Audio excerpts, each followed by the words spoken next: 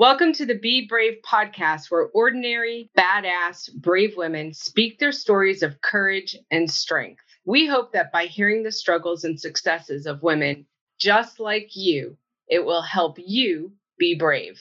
Please note that the Be Brave podcast does cover adult topics that include overcoming adversity in areas of sexual abuse, addiction, depression, and other difficult experiences.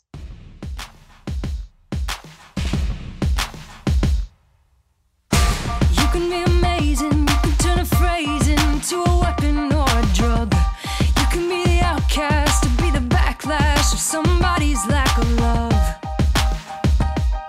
Or you can start speaking up. Nothing's gonna hurt you the way the words do when they said. So today we have Catherine with us, who's going to be discussing her story of how she left her marriage of 17 years after the relationship became toxic and damaging to her family. A little bit about Catherine, a mother of 3 awesome children. Catherine picked herself up by her bootstraps after a divorce, found her way back into the workforce, and built a career for the second time. Now, 11 years post-divorce, she finds herself reaping the rewards of building a better life. Married to Jim, who she met almost accidentally, and stepmother to his 3 adult kids, and enjoying a career in the security industry where she supports technology companies who help make our world a safer place. In her spare time, she lures family and friends together by making craft cocktails and abundant charcuterie boards. And I want to say, Catherine was making awesome charcuterie boards before it was a thing. Welcome, Catherine. Thank you very much for being with us. Thank you very much for having me. It's an honor to be with you. One more little anecdote. When we were planning our podcast, Patty and I were having a meeting, and we had a list of people we wanted to interview. And Catherine was the first one that got back to me by text to do some scheduling. And she said to me in her text, "Kara, I'm sure there is somebody else more equipped or who has a better story than I do. And I just want to read to you, Catherine, what I found on Facebook the other day." It's a quote and it's not attributed to anybody, but it says, "One day you will tell your story of how you've overcome what you're going through now, and it will become part of someone else's survival guide." So again, we appreciate you being here. So true. That is so true. We're so excited to have you with us, and your story today is going to help someone else through the similar situation that you had, and hopefully allow them to be brave to overcome their fears that you were probably very similar to the fears that you had when you were trying to overcome your toxic relationship and save your family from what was going on. I know that it sometimes sounds so simple to say, well, just leave the relationship or just move on, but that's not easy to do, especially when you're in a 17-year relationship and your kids are, at the middle of that. So I'm super excited to have you with us, and I'm really excited to learn more about you. And I know that you are a badass, brave woman. So tell us your story. Sure. Well, thank you. And I think probably when Kara invited me to join, it was really because I came to a point in my life where there was a shift that I still see as like this defining moment. Took longer than a moment, but in the scheme of my life, it was a defining moment where something had to change. I was going to have to be the change agent. I went from this idyllic, the outside, it was an idyllic, beautiful life. And then to a point where I realized it was not idyllic, it was not beautiful. And then, a point of action and muddling your way through and then getting to the other side. Boy, is that rewarding. But what you were saying about a survival guide, boy, did I have people who wrote chapters for me to read, from experience of their own or friends that they had seen or family they'd seen. And that made all the difference. So how cool that I get to share some of this too for others who may be coming upon change of any kind. Yeah, that's awesome that you get to give back now once you've been through it and you can see where you were and how far you came. Right. I think no matter what the impetus is for that change, when you have a change in your life, you can relate to people who are also having change, no matter what's causing it, health, death, any kind of tragedy or education or anything like that. A shift requires a lot of effort and endurance and bravery. Yeah. Catherine, I think it's so normal for us to have this kind of life that we think we're supposed to be living or that we're supposed to have. And you said from the outside looking in, everything in your life was idyllic, right? Everything was like everybody would kind of want it. But behind your front door of your home was different. Do you mind going into a little bit of what both sides of that is, like the outside of your door at home, what that might look like? And then once you walked through the door, what that was like for us to understand? Yeah. Well, from the outside, really, there could not have been a better life. And I did enjoy a lot of that. It was true. 3 awesome kids, great health, amazing extended family. And then on the more superficial side, there was, a beautiful home, successful husband. I was fortunate to be able to stay home and raise my kids and be active in their lives and have some philanthropic activities as well. I mean, the sun was always shining. But then you open that door, and like any family, there are fissures, I guess. So ours had to do with substance abuse, mental illness, lots of factors that can absolutely destroy. And by their nature, those things often prevent healthy relationships. Yeah. So we suffered from that. And part of what I guess there was a point. I remember sitting in my Suburban, driving my kids to one thing or another. And I had 3 in the car, and there was a mom. I was at a red light, and there was a mom crossing the sidewalk. And she had her 2 little kids, one in each hand. And they were not skipping across the sidewalk, but, they were having a great time. And I remember looking at her thinking, she looks so happy. And I realized then, oh, you're not. And why is that? And I was kind of raised, stiff upper lip, get through things. People don't want to hear your problems. And, from the outside looking in, what on earth did I have to complain about? So it was that moment when I thought, wait a minute, why aren't you happy? You've got everything in the world. And so what's lacking? And then once you start opening your own eyes to what's inside of you and your environment, and you have the self-awareness, you can start to diagnose. Yeah. Well, so is that the exact day that turned your life around, or the exact moment? Or is there another moment for you that you can remember, a time when you said, I've had enough? Like, this is my defining moment. Was that it when you saw those 2 kids with their mom skipping across the street and you started to introspect in your own happiness? Or was there a different defining moment that made you say, I've had enough and I have to be happy. I have to be me? I think the crosswalk, what an image that is too, right? On a crosswalk. It's perfect. The crosswalk was what opened my eyes so that when the defining moment came, I was paying attention. And so there was a time when I guess, we were in the middle of an episode where drinking was ruining a family night. And it became obvious to me that it was now dangerous, and to be clear, I never was in a position, thankfully, where I was at risk directly of violence or anything like that. But certainly somebody who shouldn't have been driving, or somebody who was impaired and taking care of my children, yes, there was risk that way. But when I started to realize, okay, something could go wrong here, this is dangerous, that was a moment in our home where I just thought, okay, I'm done now. This is it. We've got, and done at that point meant we need to figure out how we move forward. And that was not so successful. There was a lot of therapy that went into that, but we were like serial marriage counsel counseling check writers because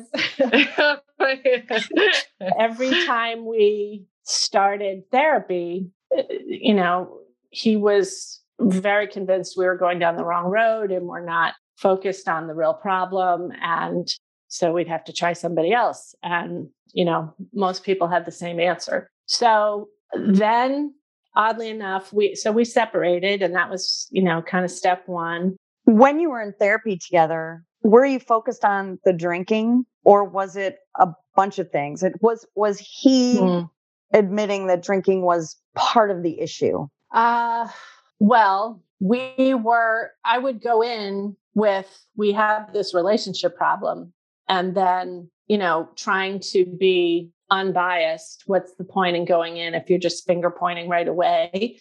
And then knowing anybody who's any good at this is going to uncover the problem. And it didn't take long. And also, to be clear, we were both in this relationship. So I was as unhealthy by nature of living with a substance abuse problem as the other party. So it took a lot for me to get myself healthy enough so that I had confidence in my decisions and in my actions and in my ability to mother. And so, I guess you have to go into counseling holistically, and you couldn't really separate the two because there was this central problem that stemmed from, an addiction, and it poisoned the whole family. Catherine, can I interrupt and ask a question? Yes. Your incident that you were telling us about, the timing between that and going into therapy. And I just find it really interesting that was the first day that you noticed. You really just put a finger on the fact that you're not happy, but you're kind of denying yourself. It sounded like you're denying yourself that feeling because look at me, why I have no right to be unhappy. And I think that is something key for a lot of people, women, probably especially, but just key. And I'm just wondering how long before you actually said something out loud to anyone or your husband to say, we need to fix this together. So there had probably been conversations before that about, hey, do you think maybe this is starting to be something you're depending on? And do you want to get some help for this or go to some meetings? Really light, that had gone back. That was probably 5 years before that. But I would say the crosswalk incident was just a seed, and it took a long time before I started seeing the entire picture and losing patience. I don't want to say patience, but recognizing that it was truly damaging. It was damaging me, and it would be damaging for my children. Yeah. It wasn't the picture. It wasn't the environment that was going to be healthy for them. Yep. But it was a while before that turned into the next step. It was a journey, as they say. So was counseling the next step? Actually, no. So then it was, I'm not happy.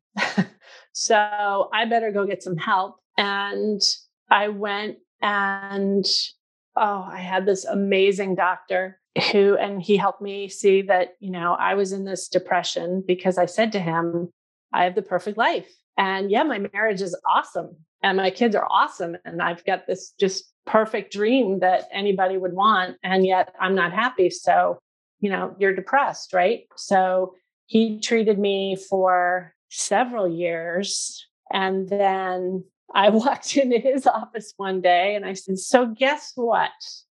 This marriage I've been telling you about is horrible. And it is something that I have to address. And I remember him just looking at me like, well, what have we been doing here? So it was an awakening. And then that's probably when I started to look at, okay, I need to take steps here. This isn't me. Although I was definitely depressed, but it wasn't necessarily a clinical thing. It was a circumstantial thing. So that was another step. Who were you telling about this in the meantime? Anybody? No. And so his drinking was very clever. He was the highest functioning alcoholic at the time. Nobody would have known that he had a problem. We went out for dinner with friends, he'd have a glass of wine. That was it. But then he'd come home and have a lot more. It was all hidden. Most of the time, I didn't even know it was happening until it got worse and worse. And I started seeing, the effects. And I look back and I think I was a textbook enabler and in denial, like you read about. And so until I really accepted it, I wasn't talking to anybody about it. And I was really good at putting on this face that matched the outside look of life. And I think, so when I first told my family, I think I told my family first, like my mom and my siblings, and everyone was stunned. Not necessarily, they were stunned with the addiction, not necessarily the mismatch of our personalities, but they were stunned with the addiction because I never let on. He never was obvious about it. And then when I told my friends, I think it was the same thing. It was like, well, it didn't seem to be a good fit, but who knew about this whole other thing that was going on? And it was pretty much universal that people were surprised, but supportive. And that was huge. And that's when I started reading other survival guides, because people would come out of the woodwork and say, hey, let me help you out here with an experience I had. One of the reasons I didn't want or didn't think I should or had the right to leave the relationship was other people remained married and in love with addicts. And, I went to a couple Al-Anon meetings and all the people in the room really loved that person. And I felt so guilty that I had fallen out of love and I wasn't seeing it through. I wasn't pulling my weight. I wasn't, I was expected to shoulder this. And so that was very difficult. I didn't see many people who had left because of this, because it's silent. People don't talk about this, that go, what goes on in their home. Yeah, absolutely. I mean, well, you kind of said it yourself. You weren't talking about it. And I can only imagine that, you said you enabled and you were kind of turning a blind eye, but nobody wants this to be their life. So when this starts happening, it's, of course, there's denial. It's like, no, this can't be it. No way. There's no, you just don't want it to be true. But then I love how you said when you started to open up and tell people about it, all of a sudden you've got these people that are willing to share this with you and say, here's my survival guide. Here's my here's right. some help. And I'm happy to, listen or, whatever it is, which is comforting. I did have that, but I think one thing is really important. You can have all the help in the world, and I hope you do, and it does help. But in the end, you go through this alone. And at some point, you just have to decide, okay, I'm going in and I'm going to do this. And for me, the impetus was, I didn't like, there was a definite moment when I would not tolerate the way my kids were being treated. And so that was the line right there. And there were all these little lines leading up to it. But okay, when it comes to my kids, that's a deal breaker. And that's when you decide. And for me, it wasn't a decision. It was just instinct. This will end and change. And so this morning, I thought it was so interesting knowing this call was coming up. Something came up in my Instagram feed. Again, like yours, Carrot, has no one attributed to it, but it says, behind every strong person is a story that gave them no choice.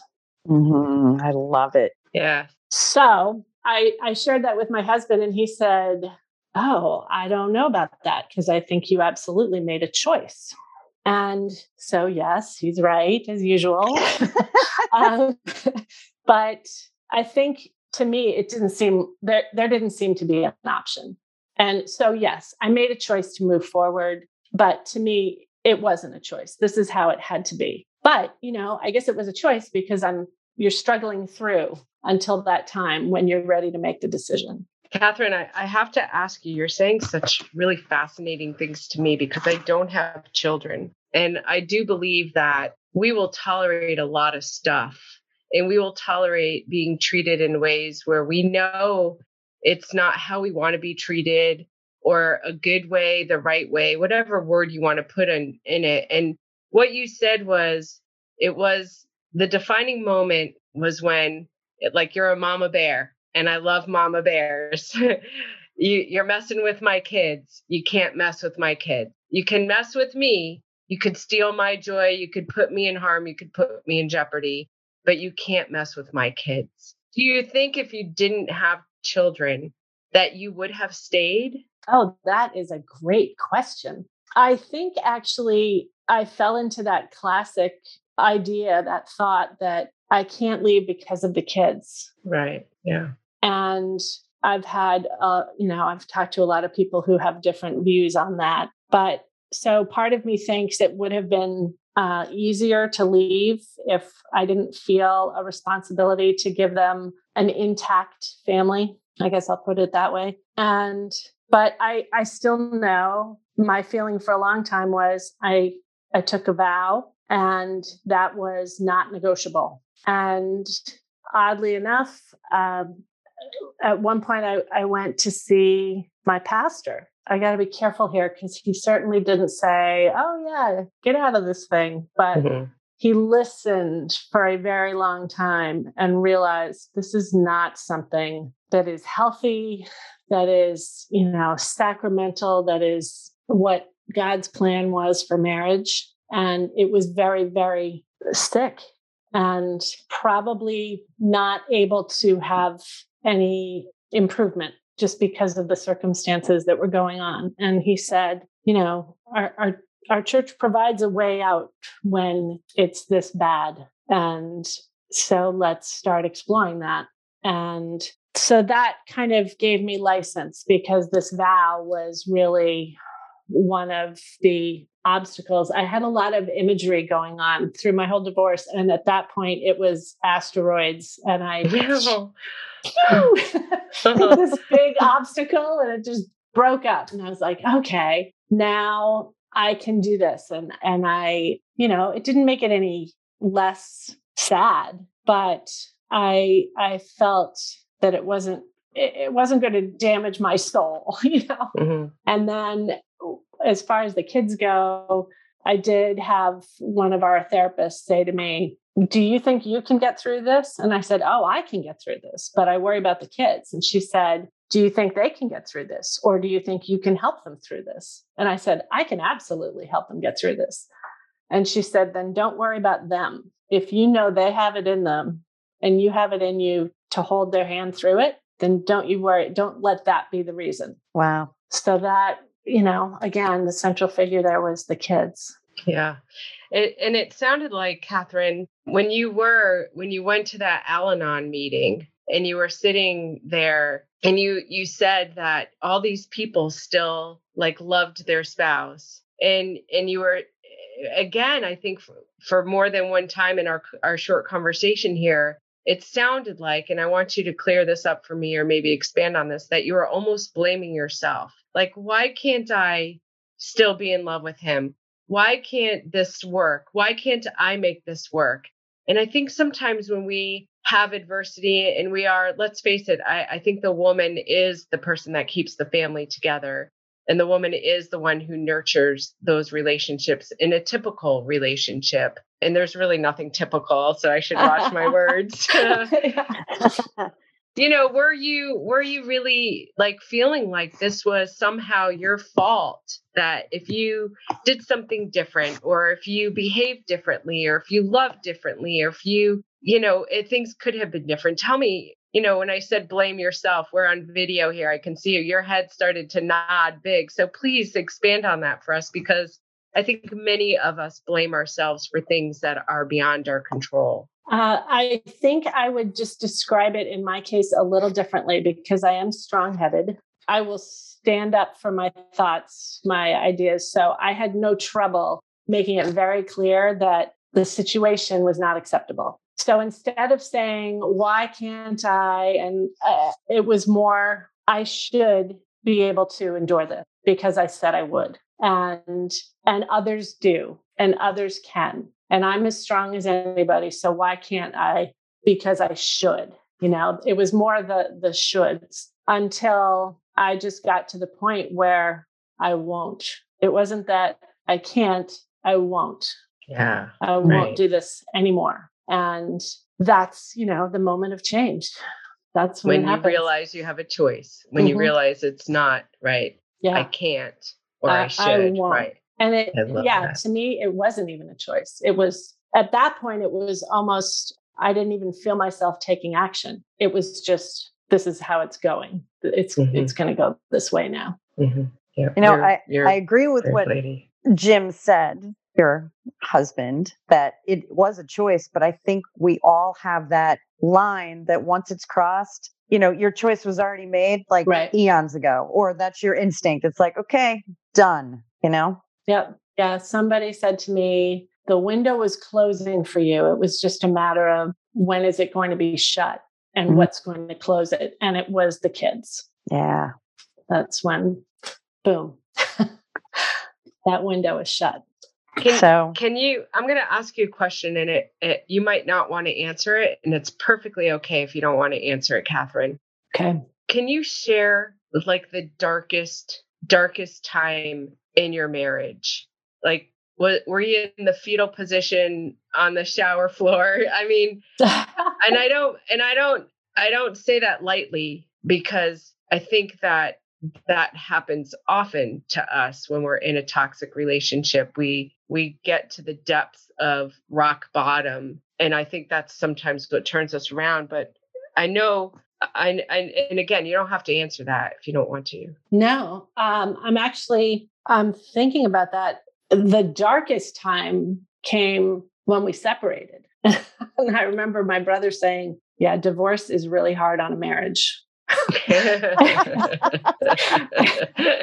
And so, your separation is kind of the tip of the divorce spear there. And so you're flirting with that divorce, the end of that. So that's when it got dark.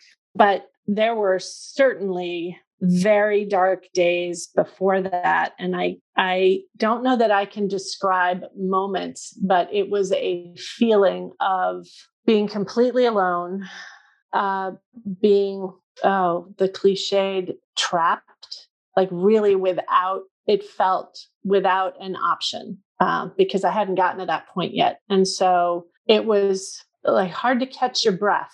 And it was exhausting because you're trying to put up this front, which I tried to put up with him too. Why should I drag him into this? I'm the one that's miserable. You mean your husband or your brother? My husband. Okay. This is my problem. Wow.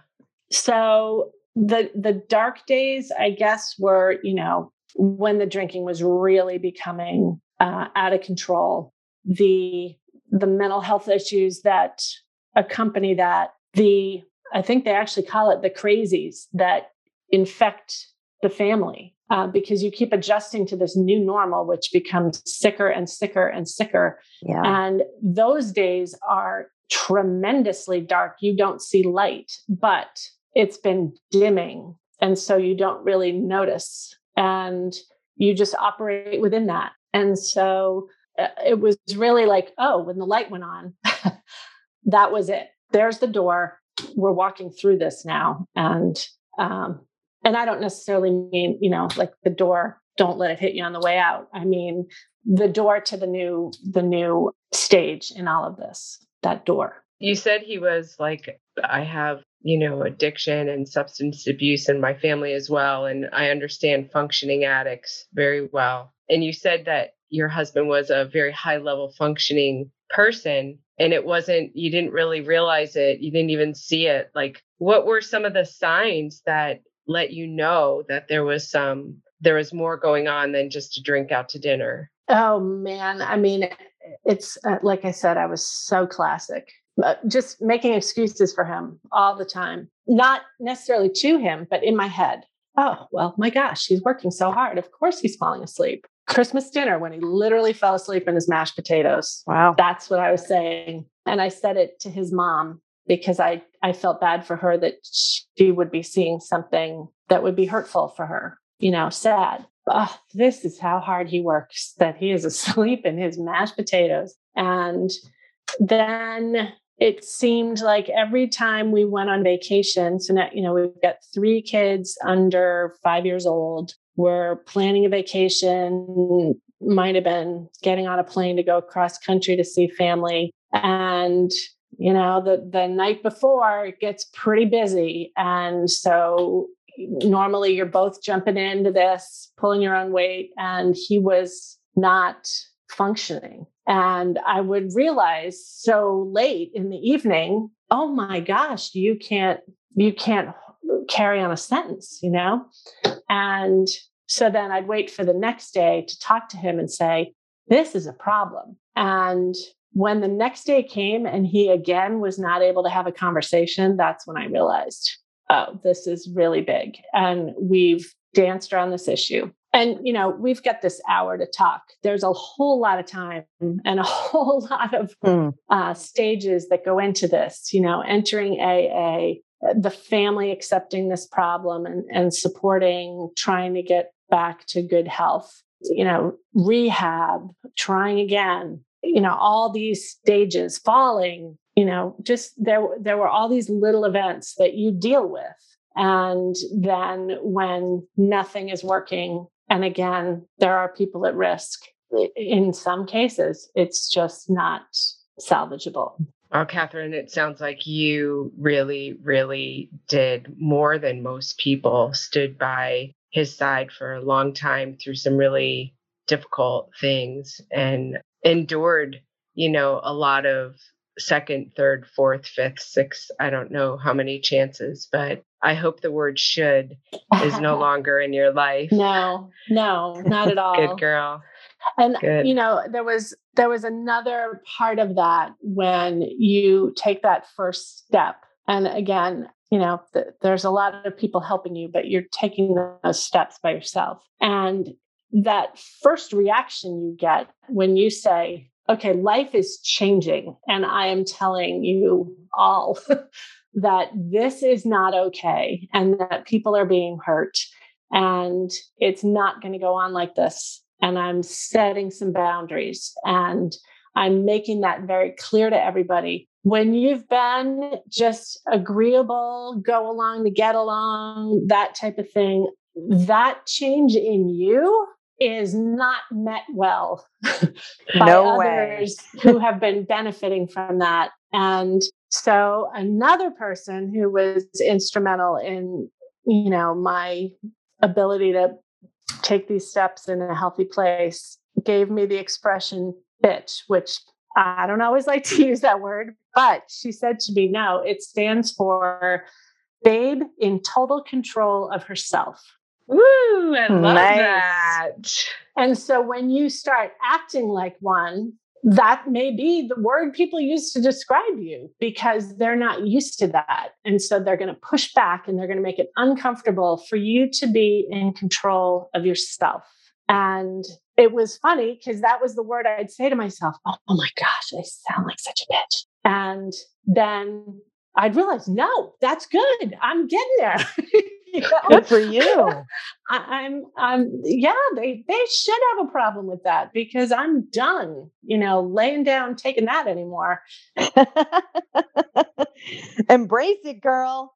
Yeah. And it was liberating. It really was. That was important. Karen and I call that choosing courage over comfort. We call that being brave. Like, that's why you're even on this podcast, Catherine. Mm-hmm. See, you get it now?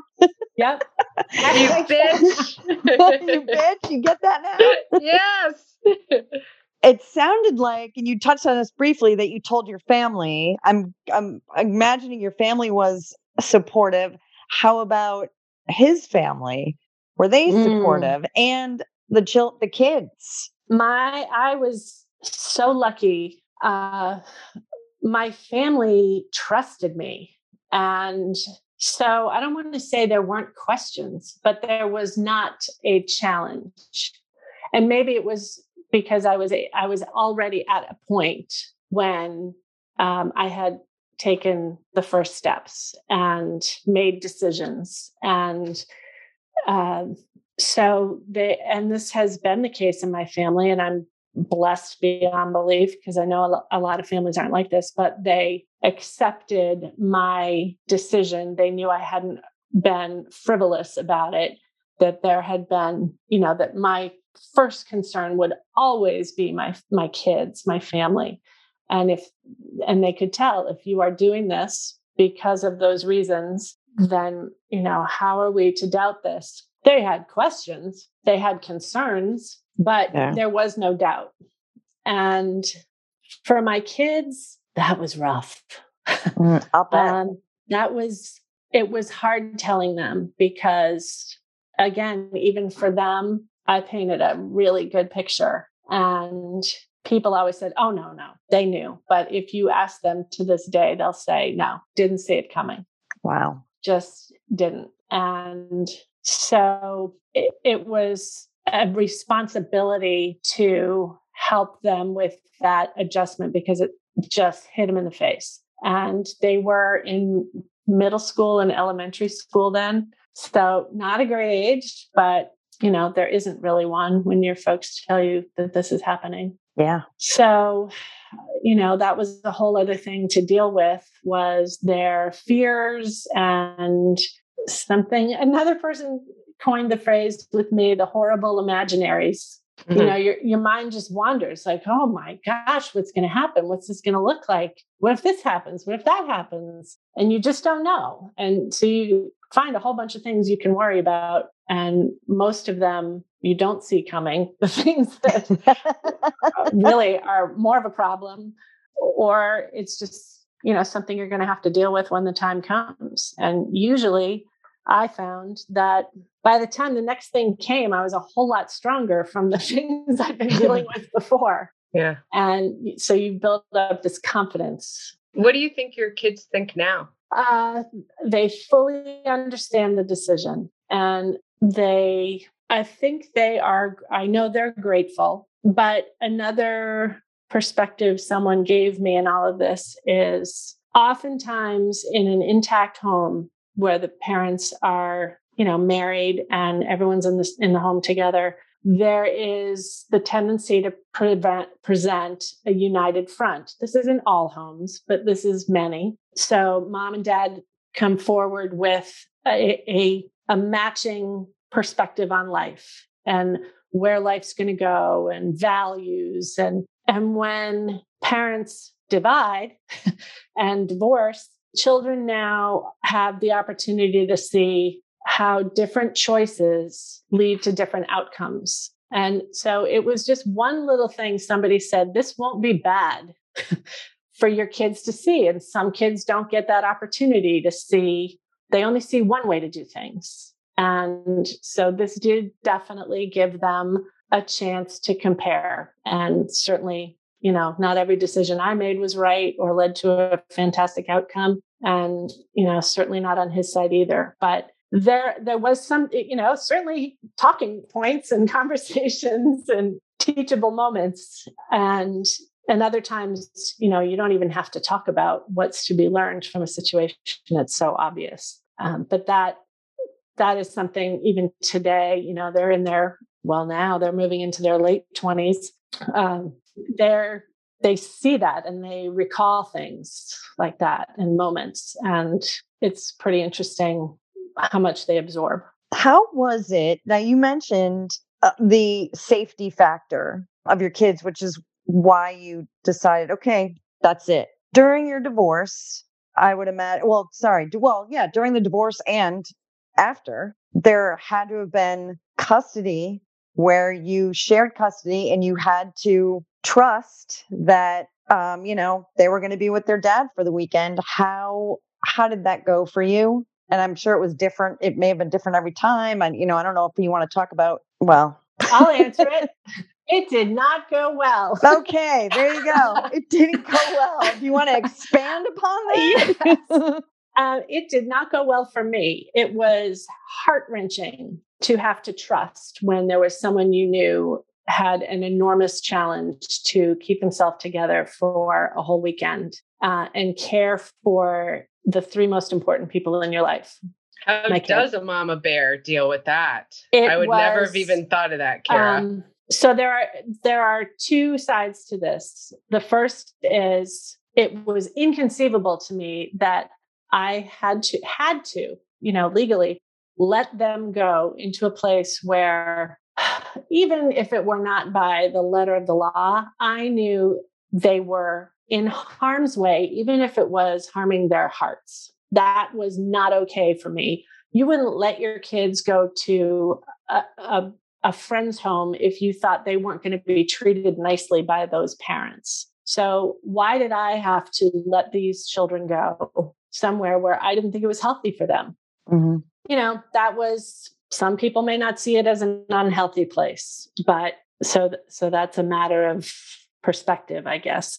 So that ripped me apart, and I was angry for sure about that. And most times I would end up having to go pick them up and retrieve them from that home because they didn't want to be there, or they knew it wasn't safe, or, they were alone. There were all these reasons. But then the other aspect is when you're going through this, again, you're going through it alone. In the end, it's you and you alone, and it's exhausting. And you need that break, whether it's every other weekend or Thursday nights or whatever it may be. You have to catch your breath. You have to take care of yourself. And so when you can't have that because you're always on call, that's draining. Yeah, I can imagine. But, the first priority is the kids. So you don't think about that other aspect until, you wake up and you realize I am on fumes, no reserves. Were you able to set some boundaries though during the separation or, again, separation through the divorce and after with the custody? Probably it was easier to do so. Well, I mean, honestly, in the beginning, things like don't call after a certain time or don't call. Wait, who are you saying not to? To him. To him.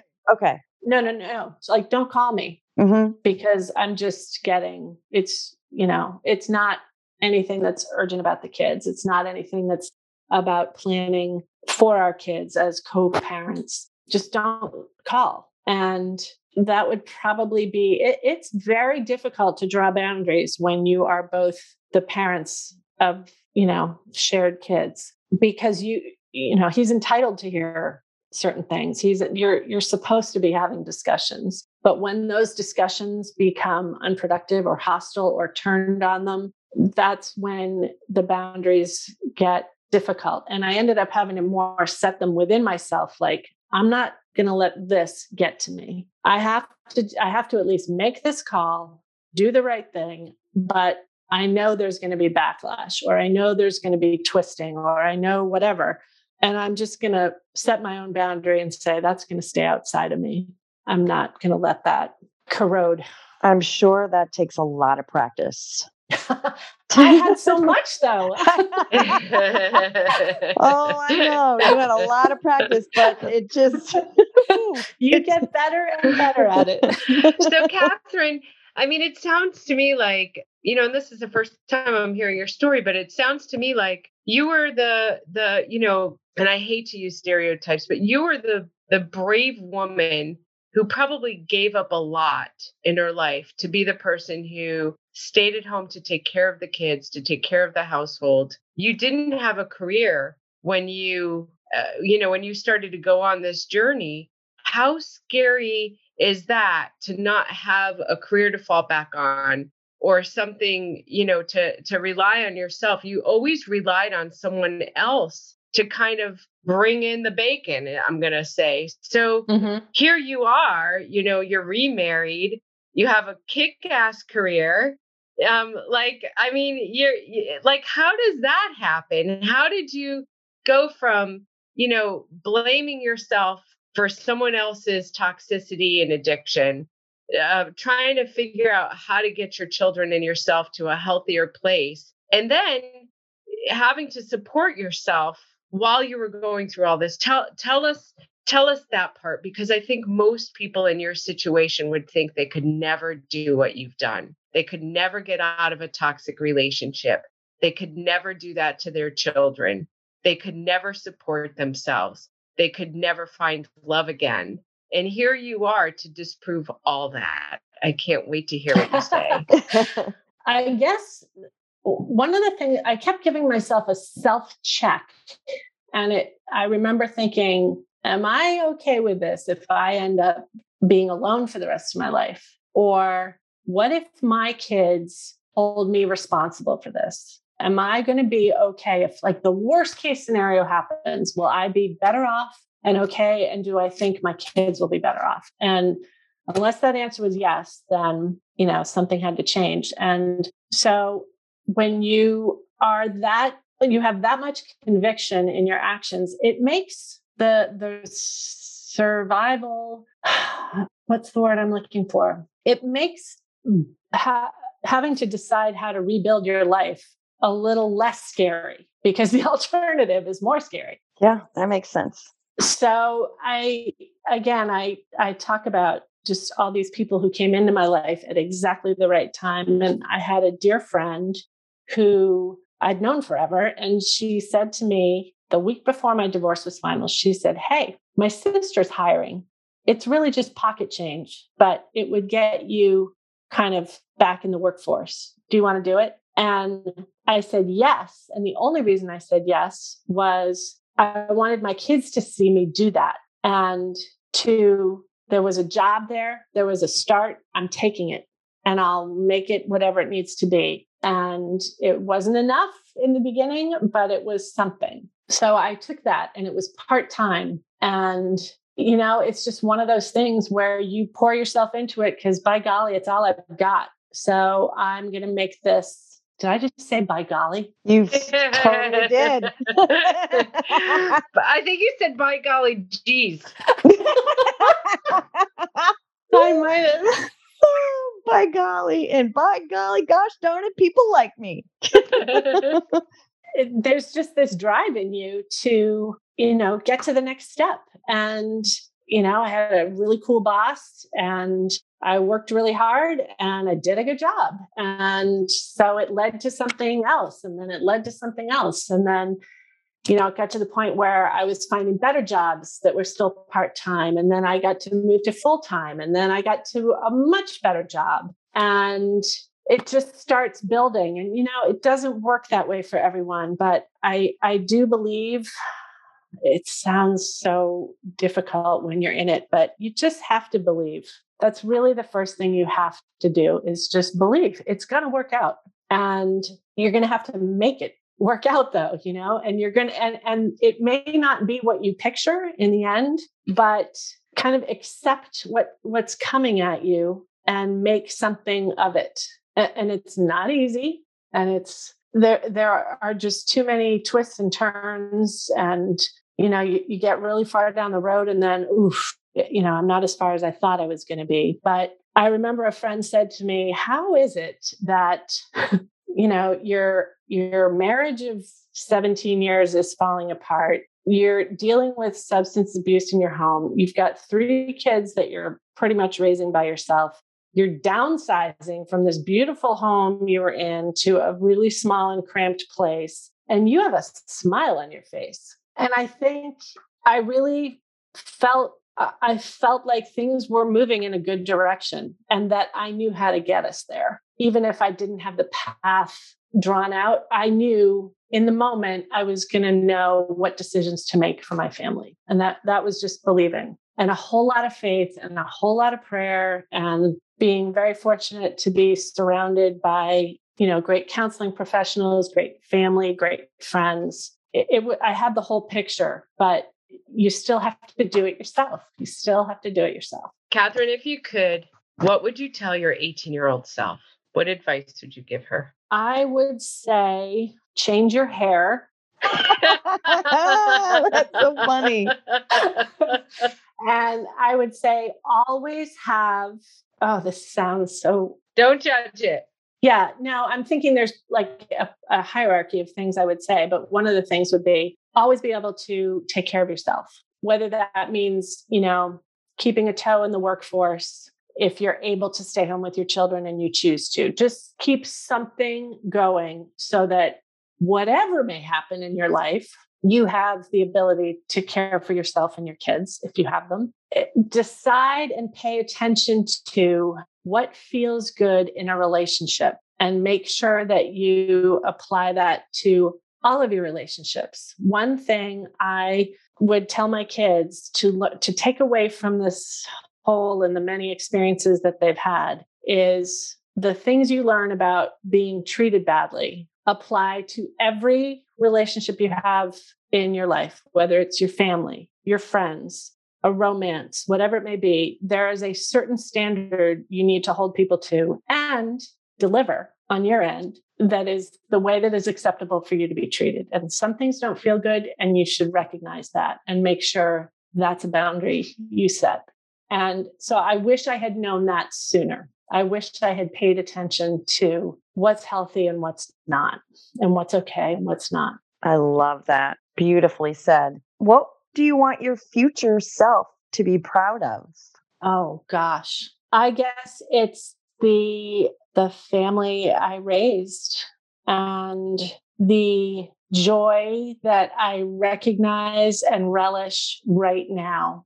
I am so grateful for the life we have built. And when I say we, I mean my kids, my husband now. You know, obviously we remarried later in life when you just have this appreciation for all that is good. And when you are living it, I mean, I'm living my best life. I guess that's what I would say. I have a job that I really enjoy. I have kids that I really enjoy being with. I really do. I mean, I love being with them. They're and awesome. I have a marriage that is just respectful, caring. My heart is held and cared for and seen and heard.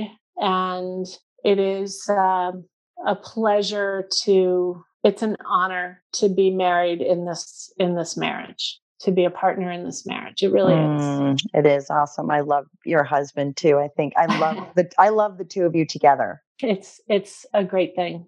And I think we're good for our families too. Oh, great.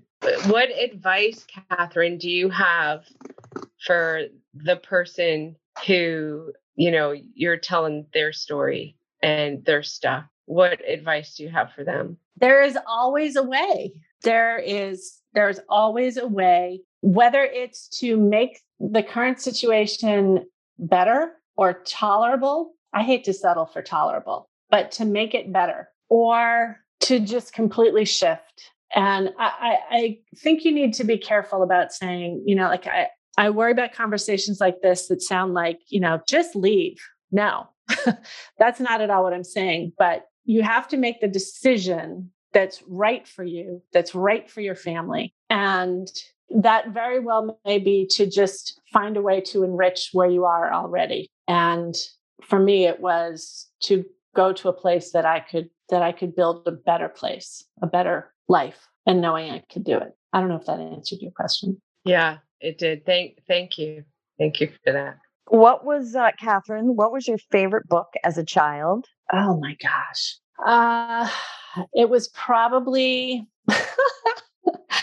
I don't know how far back we're going to go, but I think when I was really little, it was the Maurice Sendak book, like Where the Wild Things Are. Yes. One was Johnny, Chicken Soup with Rice. Oh, love that one too. Yeah, good one. That's Carole King. Yeah. It's a song. She wrote the lyrics to his book, or the score to his books. Yep. Wow. Oh my God, that was great. We used to play that in the house. Yes. And dance and sing to it. That was fantastic. Thank you for the memory. Oh, yeah, that brought me back too. Yeah. Any other snippets that you want people to know about you, or just that you want to, Yeah. You know what? I guess I would also advise. I journaled. I had never been a journaler. And I thought it was kind of a waste of time. And I think you have to practice that.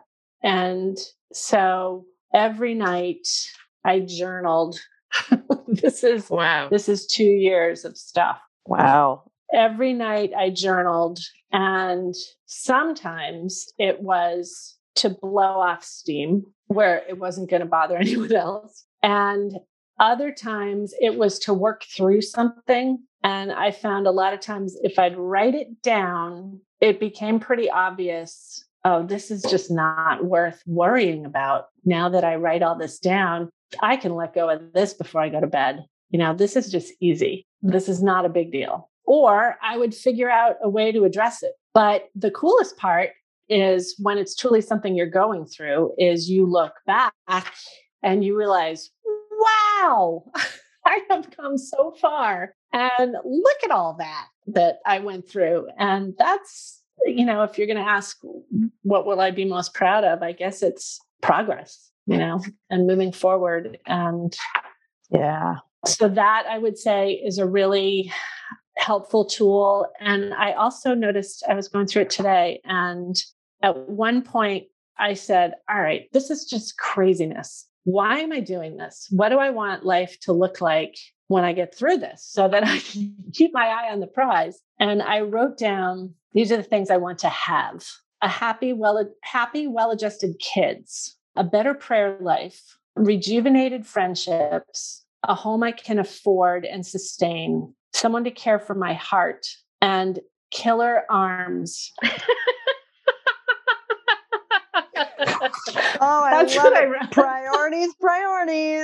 I love it. All right, Catherine, show us your guns. No, they're not guns now, but I mean, they helped me slug my way through a few things. I love it. It sounds like you've slugged your way through a lot, and that is amazing. And I love what you just said about writing in your journal. One of the things you said was that you sometimes you'd write something down and you'd be like, oh, I do not need to worry about this. This is not important. I love that because you used to start.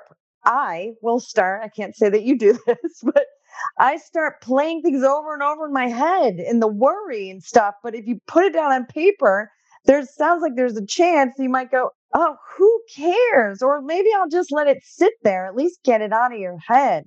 Great advice. Absolutely what it does. Yeah. But then you also capture the important things and the lessons and the reminders because I would do that. I would star that, like, don't ever forget this, and it was something I could come back to. There was something I saw in there today about the sermon at church one Sunday in September of 2008.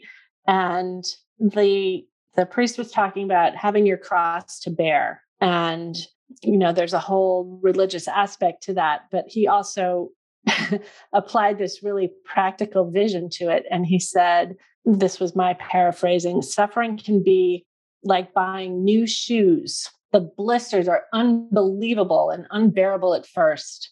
But after you take care of them and break in the shoes, the pain goes away just a little bit. And I thought, oh my gosh, that goes back to that, babe in total control of herself thing. Like, this doesn't feel good right now. I've never worn anything like this. And it irritates me. And I want to take these off because it just doesn't feel good. But then, oh, son of a gun, I'm getting a little bit of a callus there. And this really doesn't hurt anymore. And I can do this. And these shoes look pretty good on me, So I thought that was a really interesting image, and things like that help you see your actions in a more purposeful way, I think. Right. I agree. Thank you. Catherine, I have so enjoyed learning about you and your badass bravery and the courage that you chose over. Really, you could have stayed in a very kind of comfortable situation, although it was toxic and not good for your family. You're super brave for moving on. So one thing you said that really, I think, is such a great way to look at life. The way you said that, hey, I would think of the worst case scenario, and whatever that worst case scenario was, as long as I would be okay with that worst case scenario, I knew I was doing the right thing. Mm-hmm. So even if my kids were upset with me with what I did, that would be okay because I was making the right decision for them and for me. I just love that. That's going to be a little litmus test, I think, in my life when I have a really difficult decision to make. Okay, what's the worst case scenario? And if that happens, will I be okay if I make this decision? Thank you for sharing that with me. I appreciate that. You're welcome. Thanks for letting me share. Thank you for joining us today, Catherine. This was great. And we really appreciate your bravery in what you shared. I mean, it's very personal. I'm sure there's a lot of emotion attached to it. I'm glad you had that journal to reference. And by the way, for everybody who is listening, they're not seeing, but she held up a book that was pretty substantial. And I think every page was used. Front and back. Yeah. Yeah. Okay. And I have one last question for you, Catherine. All right. What is your best craft cocktail? Well, I'm hoping that it is infusing itself right now in my fridge. I've got some peaches sitting in some bourbon right now for a cocktail I'm going to make this weekend. But I would have to say I'm partial to bourbon. So my bourbon smash is always well received and creates for a very robust party. Ooh. All right. And I have no idea what the smash means, but it sounds very interesting. You'll have to come and enjoy it with me. All right. Oh, awesome. Thank you, Catherine. Thank you so much. We hope this podcast has inspired and empowered you to overcome what might be holding you back from living your best life. If you love this podcast, please share it with a woman you know who needs a little empowerment. Now go out in the world and be bold, be brave, be you. Perfectly imperfect you. With love, Kara and Patty. I wonder what would happen if you say what you want to say and let the words fall out. Honestly, I want to see you be brave. Just want to see you. I just want to see you. Just want to see you. I want to see you be brave. Hold on a second. Take two. Take two. That was fast. Okay.